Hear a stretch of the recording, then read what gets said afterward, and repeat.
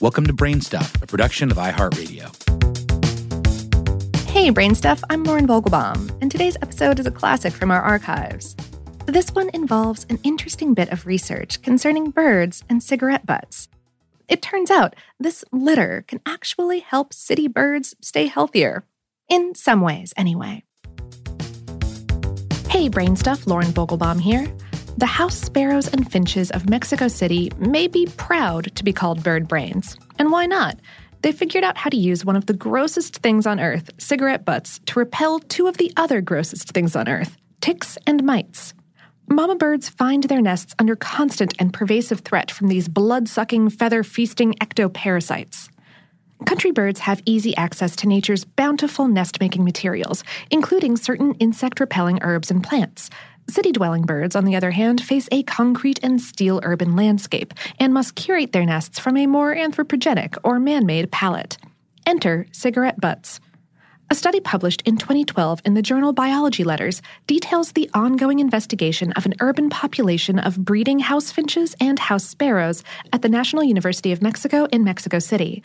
The authors found that both species interweaved anywhere from a few to a few dozen smoked cigarette butts into their twiggy, eclectic domiciles.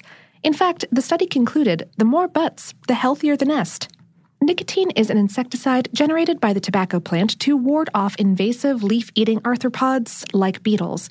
Some residual nicotine remains in the fibers of cigarette butts that mother birds use to line and insulate their nests.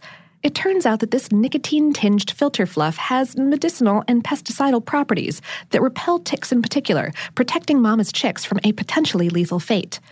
Overall, the study concludes that the more cigarette filter fiber there is in the nest, the fewer ticks and mites, revealing persuasive evidence that parasites don't like cigarette butts, and that nests built with these butts attract fewer parasites.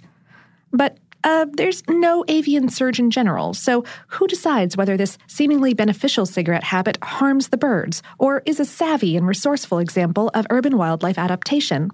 Researchers confirm that there is some genetic damage linked to the activity, but they believe that the positive, life-saving anti-parasitic effects far outweigh any long-term negative consequences. So you've come a long way, birdies, and you're helping clean up our cities while you're at it. Interestingly, there's another way that birds may help combat cigarette butt litter. A Dutch startup, Crowded Cities, is developing the Crowbar, an autonomous training device to teach crows, some of the most competent scavengers in the world, to deliver found cigarette butts to a trash receptacle in exchange for a food reward.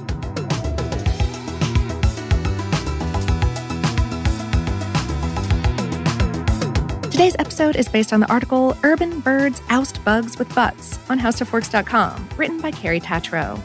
BrainStuff is a production of iHeartRadio in partnership with HowStuffWorks.com and is produced by Tyler Klang. For more podcasts from iHeartRadio, visit the iHeartRadio app, Apple Podcasts, or wherever you listen to your favorite shows.